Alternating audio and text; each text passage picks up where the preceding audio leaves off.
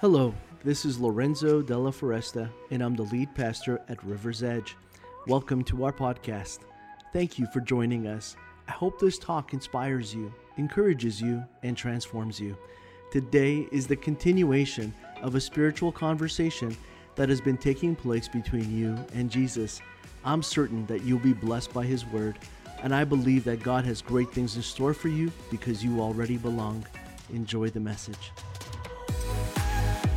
And so this series that we're in is called Unlocking New Levels of Peace.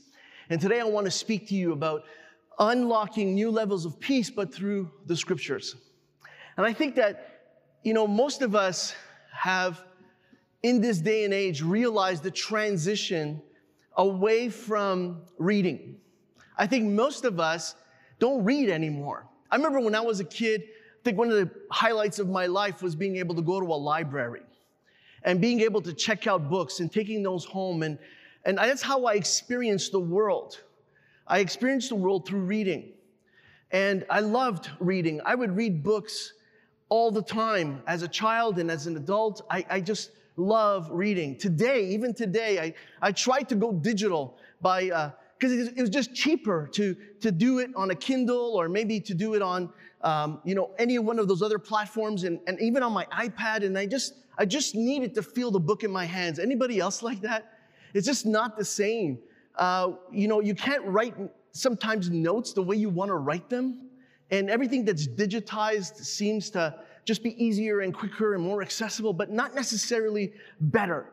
And maybe it's just the way that I've been, experiencing literature that I just have a preference for books, but I still do.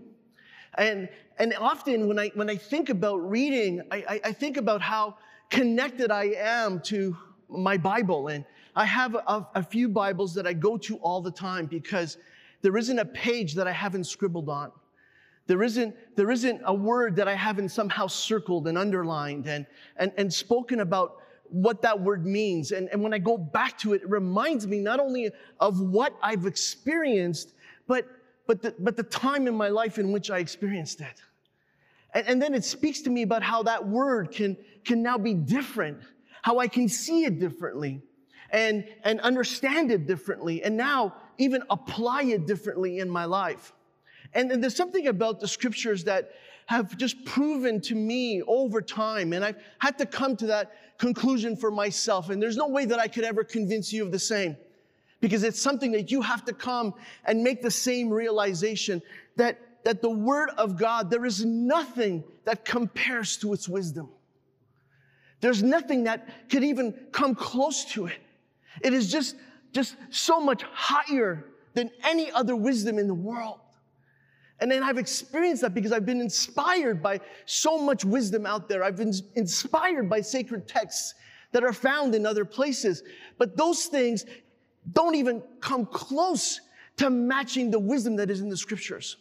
And it's not that I haven't given it its due and its chance and its opportunity to inspire me in the same way, but it's just not filled with the same measure of that which is the Spirit.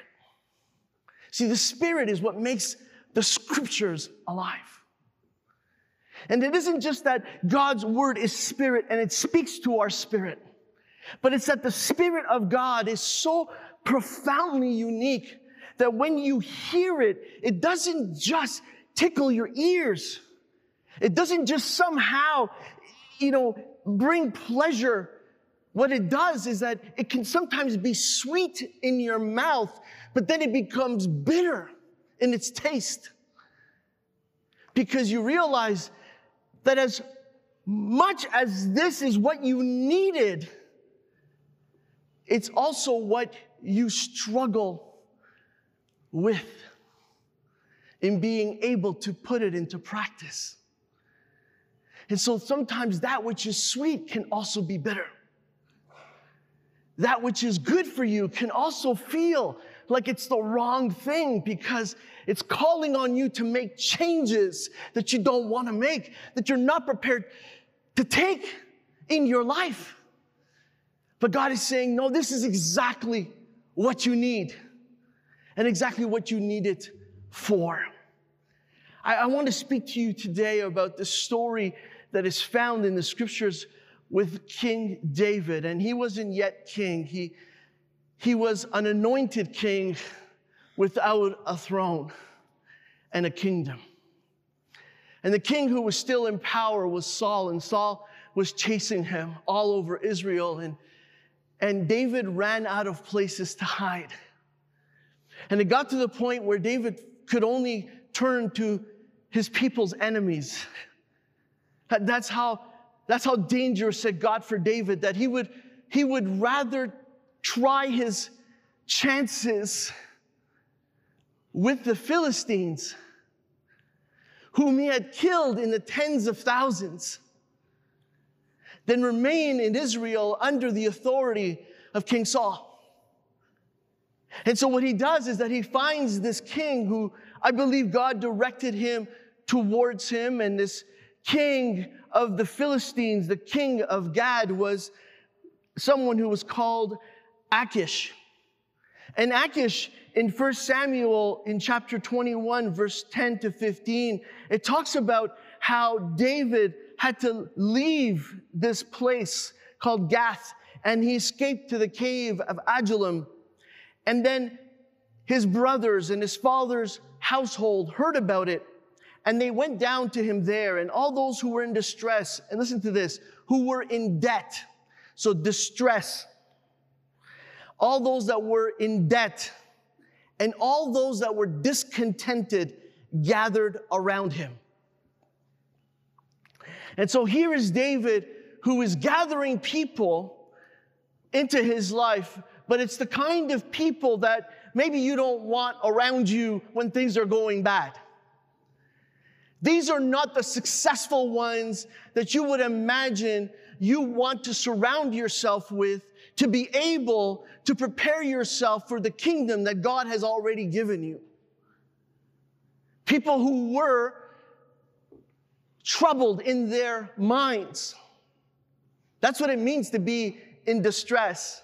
It means that nothing in your life is working, to the fact where you're in such debt that you find yourself imprisoned to your debtors. And there's nowhere for you to go other than to someone else who maybe is on the run, and you're maybe just generally discontent. You ever been with people who are discontent? Don't you find that it kind of rubs off on you a little bit?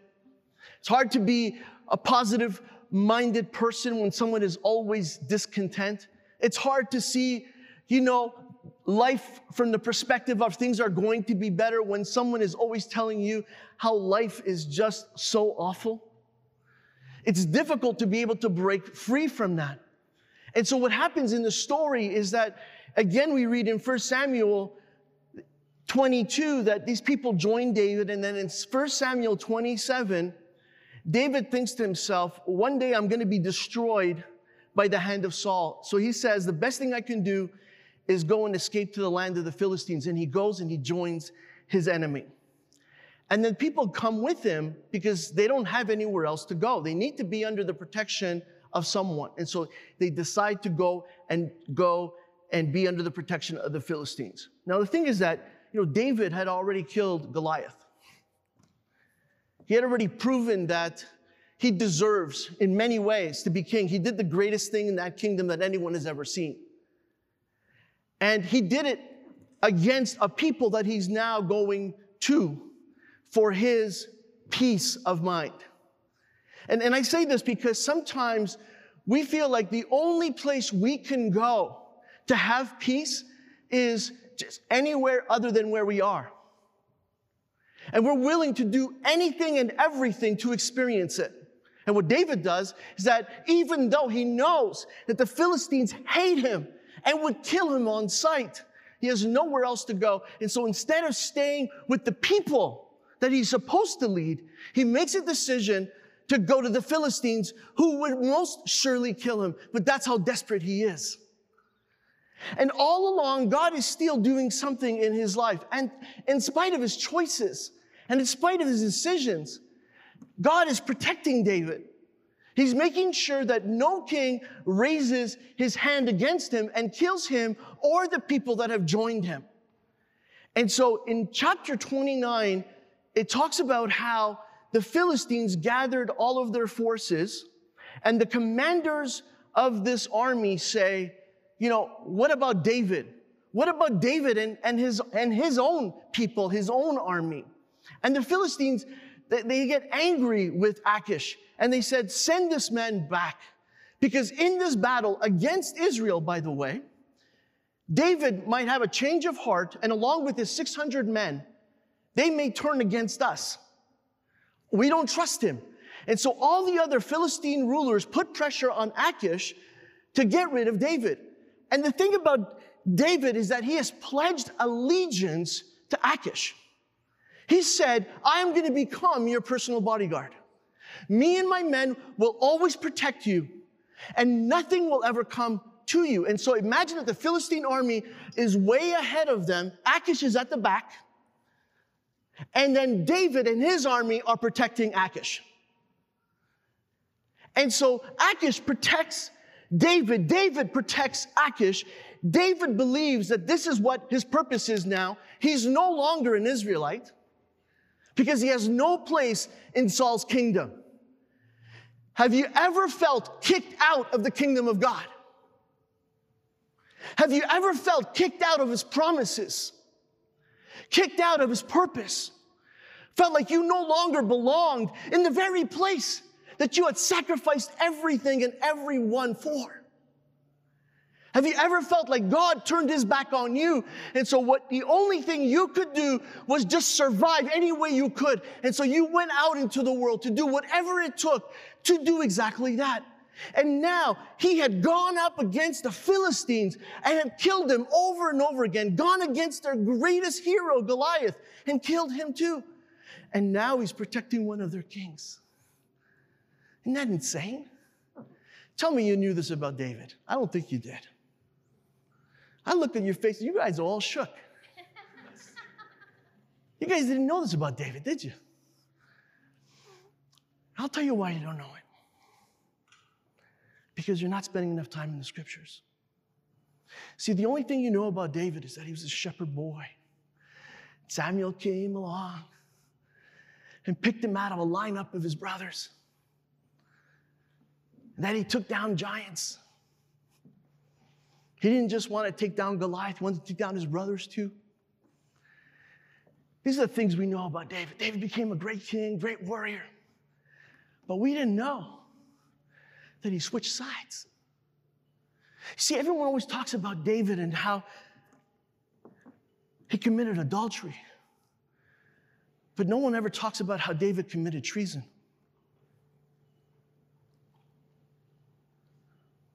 It's interesting because there are things about David's life that we would always look to and say, this disqualifies him from being the king. Except for the fact that God had already appointed him king in spite of all the things that he would do and not do to both honor and dishonor the title that God had given him. I want you to think about that in your own life and how that may be playing a role in your mental health and how that's playing a role in the peace that you're able to experience and maybe that eludes you. You see, if David stood on the ground of his treason, he could never become king. If he stood on the ground of his adultery, he could never continue to be king. But because he stood on the firm foundation that is the Word of God, you see, that is why Jesus comes from the house of David, the lineage of the one true King of Israel, and whose throne was not just given to him by God, but preserved so that Jesus could establish his king and his kingdom in all of our lives forever and ever. Amen. And unless you see this, you can't understand that. And unless you get what is happening in his life, you cannot understand how it works and how it can make sense in your own. And you see what happens in 1 Samuel in chapter 30 is this. And these are verses that we're actually going to read together. You guys good with that? Because these verses are really key to the story that we're going to look at. And look at what it says. When David and his men reached Ziklag. And the thing about Ziklag is that this is a territory in the Philistine Empire that Achish has given David and his men. He doesn't just send them away, but he gives them land to settle in.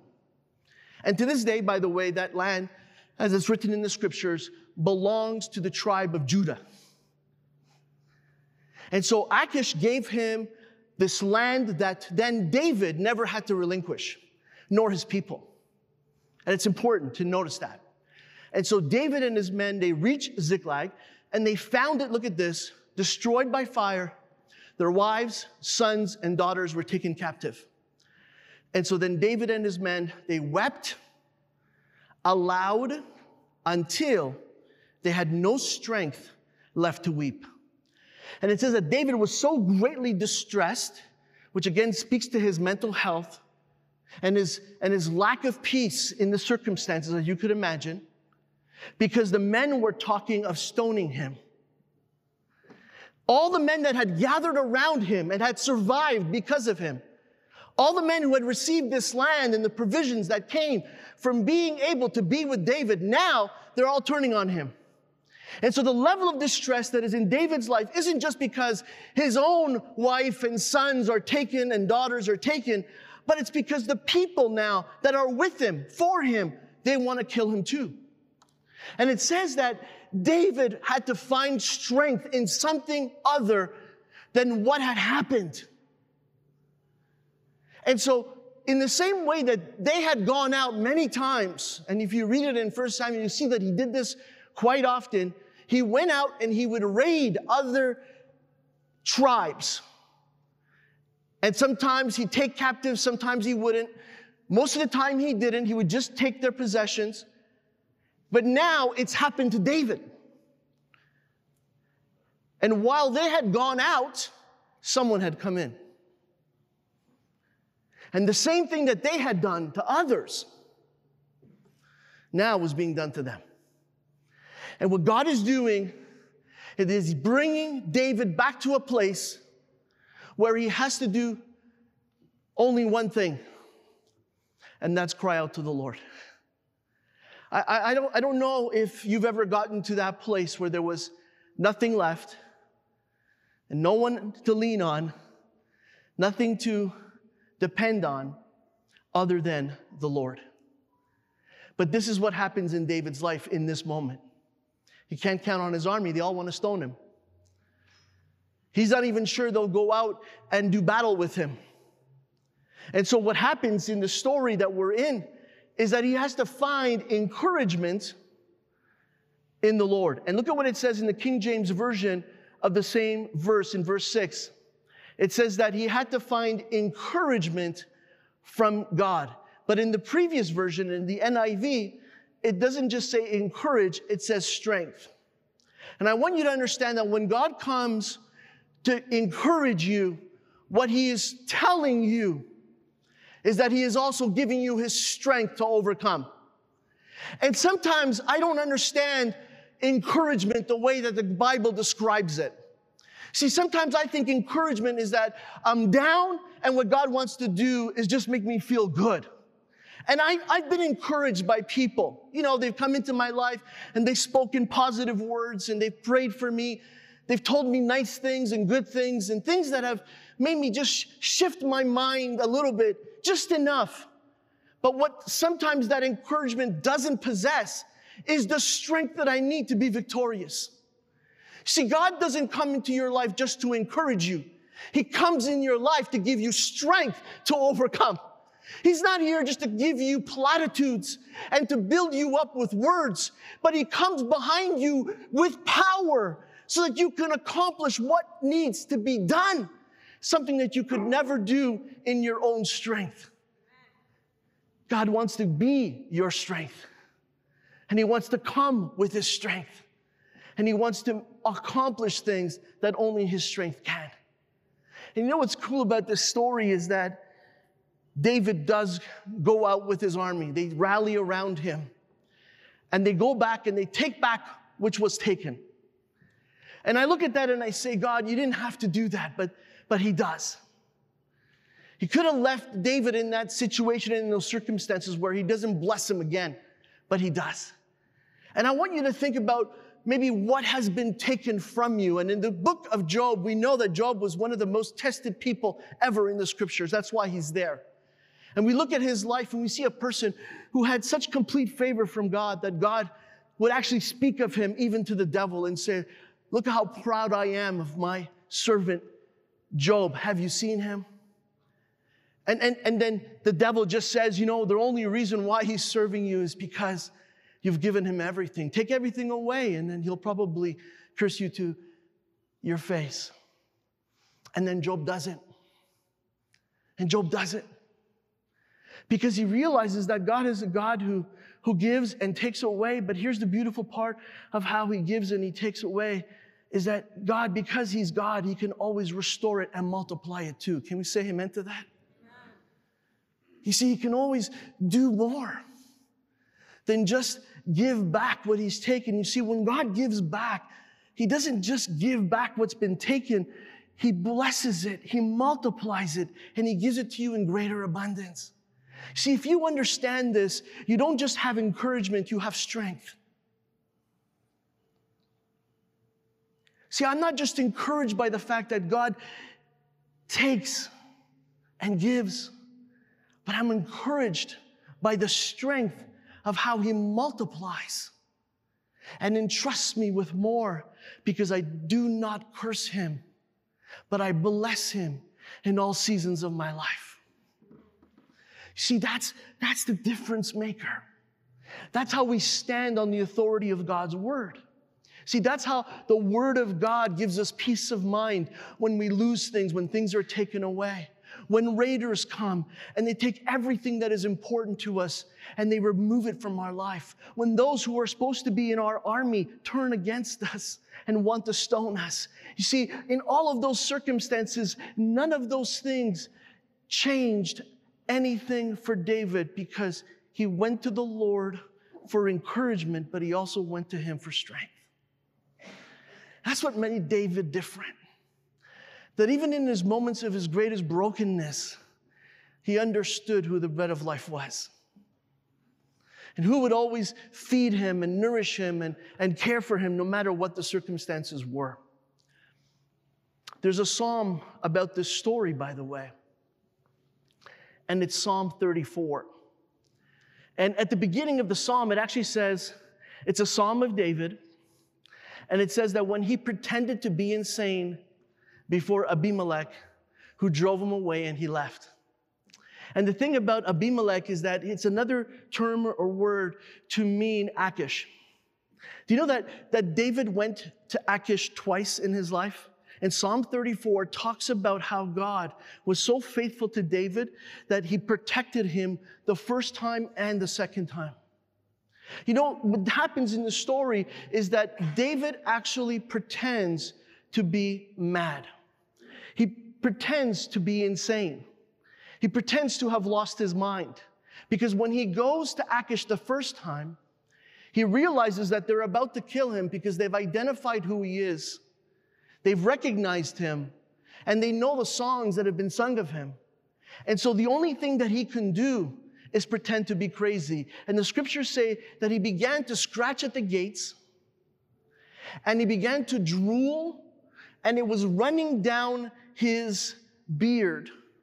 And he made himself disgusting to not only listen to, but to look at. And when Achish hears these things, he says, "Why have you brought a mad man into my kingdom?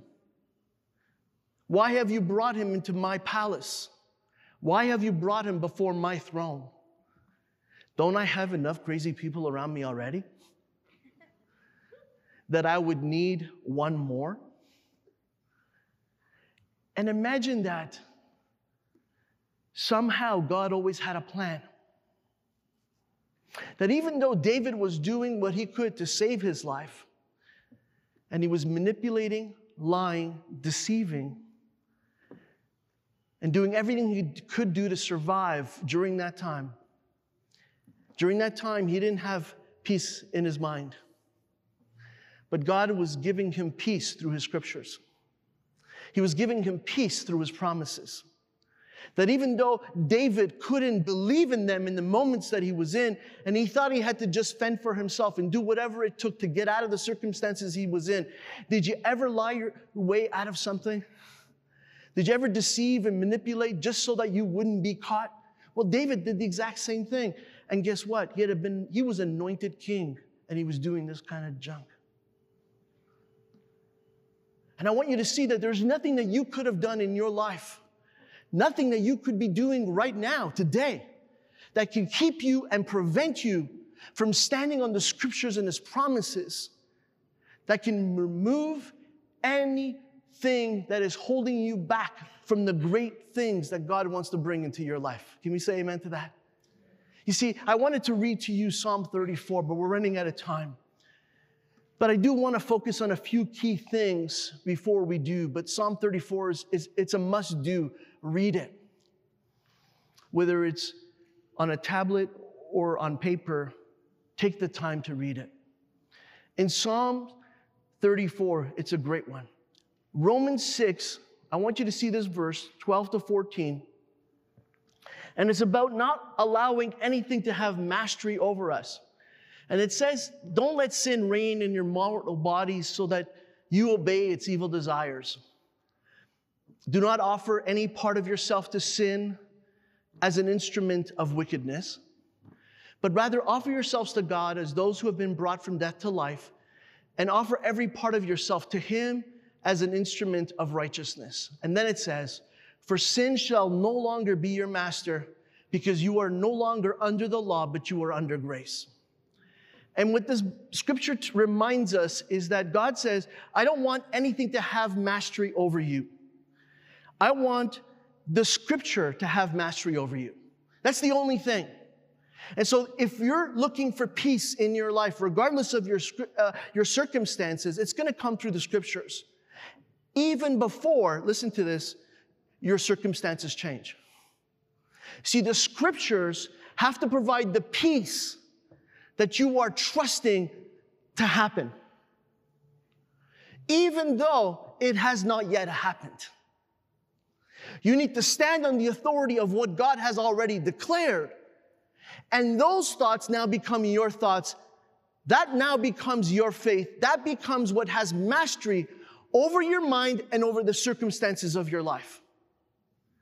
And so whether we are temporarily mad, the way David was, or we are permanently in a situation when we feel that we are insane because we have no peace because of what is happening in our lives, I need you to understand that the only way to overcome that is to let Scripture have mastery over you. And this is what it looks like. In Deuteronomy, in chapter 11, in verse 18, it says this, fix these words of mine in your hearts and minds, and then I want you to tie them as symbols on your hands, and I want you to bind them on your foreheads. Because the first thing that the scriptures tell us to do is to fix our eyes on the scriptures. If you fix your eyes on anything else, you will not have the peace to overcome.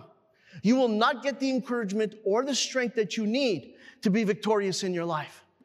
And so what you need to do is you need to match the circumstances of your life with the promises that God has already spoken in His Word. God has already spoken to your situation.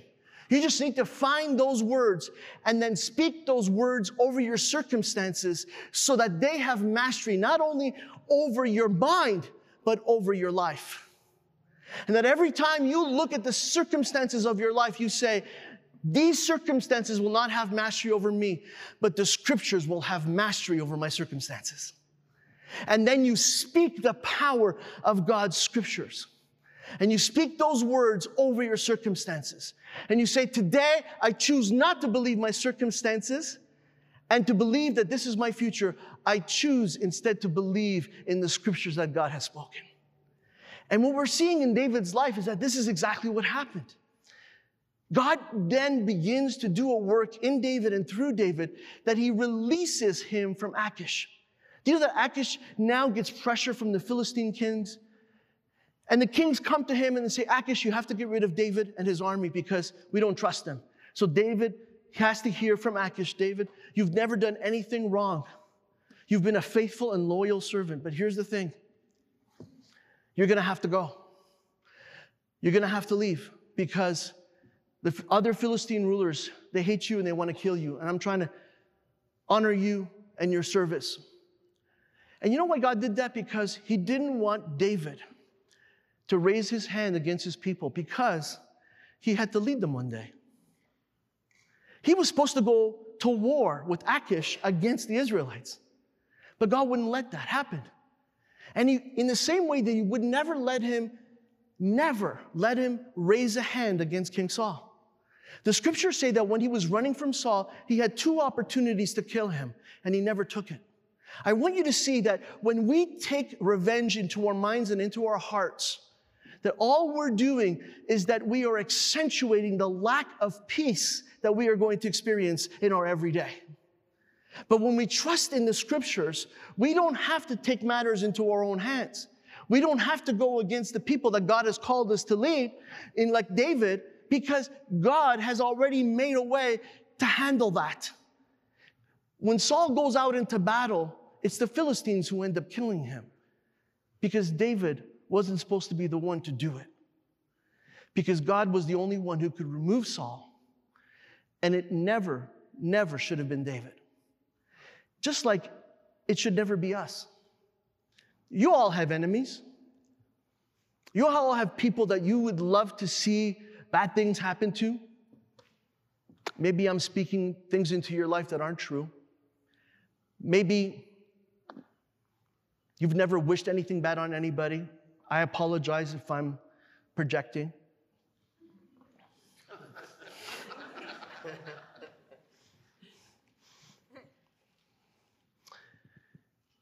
But we've lived a few years, and at some point, maybe you uttered the words, I wish you were dead. Wish you weren't in my life. Wish something bad would happen to you. Maybe we've said those things in our thoughts, and maybe not with our words. Maybe the person that it was directed to never actually heard us. But it doesn't change the fact that we said it. And when we did, we sinned. And when we did those things because we felt like the way that we would exert power in our moment of powerlessness was to use anger as a weapon and hatred as an act of war against a person that was also created in the image of God, who God is trying to save, change, and transform, and fulfill his scriptures in their life. So what God tries to help us understand is that in the same way that he's trying to do that for us, he's trying to do that for everybody. And so when we fix our eyes on the scriptures, we're saying, we're not going to allow anything to have mastery over me. And that includes my emotions that disrupt my mental health and my peace. My way of wanting to enact revenge is not going to be God's way. So I'm going to let that go. And I'm just going to focus on serving God and loving him and waiting for him to bring about the fulfillment of his scriptures in my life. The second thing that I want you to understand is that you need to fix your eyes on your future.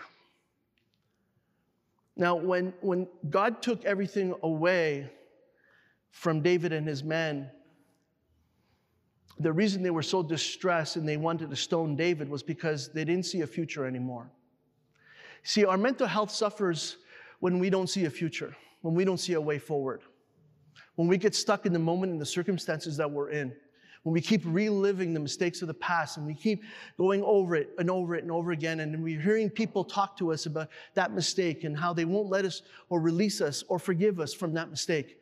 And so we're always reliving it. We're always experiencing it over and over again. And we find ourselves distressed.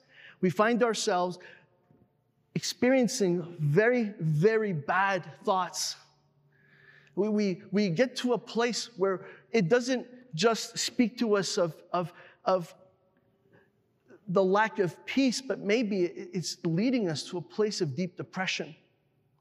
See, we get depressed when we don't see a way forward. We get depressed when we don't believe that there's a future. Does that make sense? You lose hope. And so the only way to speak to your depression is to say, where is it in my life that I have stopped believing that there is a hope for my future?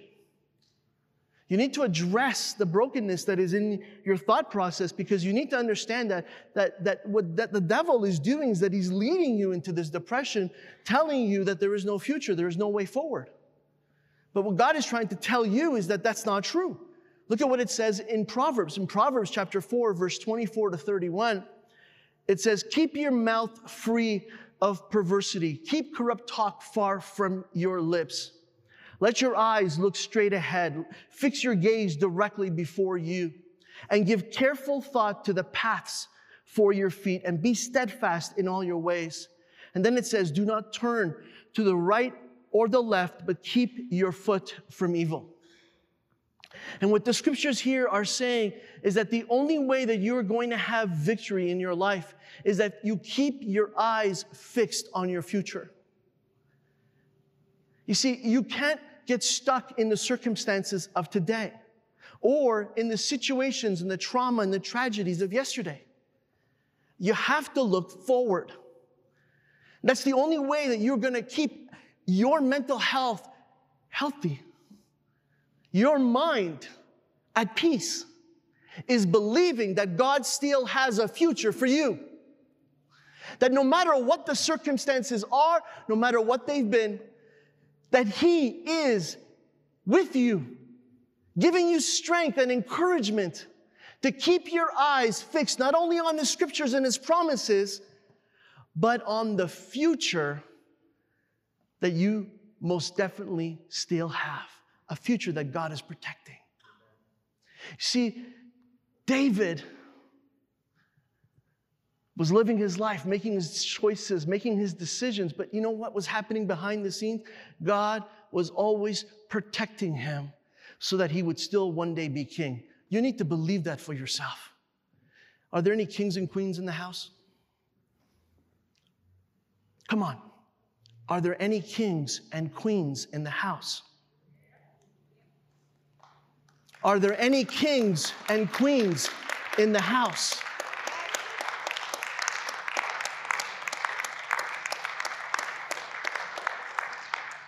That God's promises will remain unchanged for you.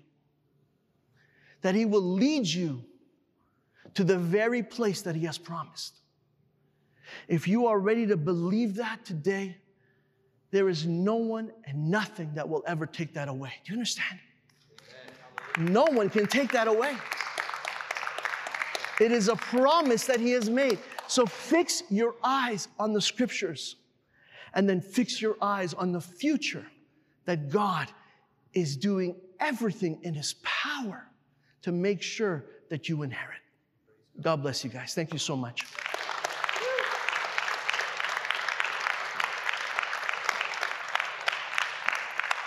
Can we just pray together? Father, thank you for every person here. They are your kings and your queens of kingdoms that you have given them. You have given them the power to rule and to have authority, not just over their minds, but over their circumstances. They are not to look to the left and to the right. They are to look straight ahead. They were to look to their future right now. And I pray, God, that they would inherit the promises that you have made to them. And we pray this in Jesus' name. Amen. Thank you for joining us on the River's Edge podcast. I encourage you to take the message you have just received and allow it to go deeply into your soul. Let Jesus do the work that only He can do. A heartfelt thank you to all those that generously give to River's Edge and make this podcast possible. You too can be a part of spreading this message and creating life change all over the world by going to riversedge.life/give. You can also subscribe, rate, and share this podcast. Thanks again for listening, and God bless you immensely.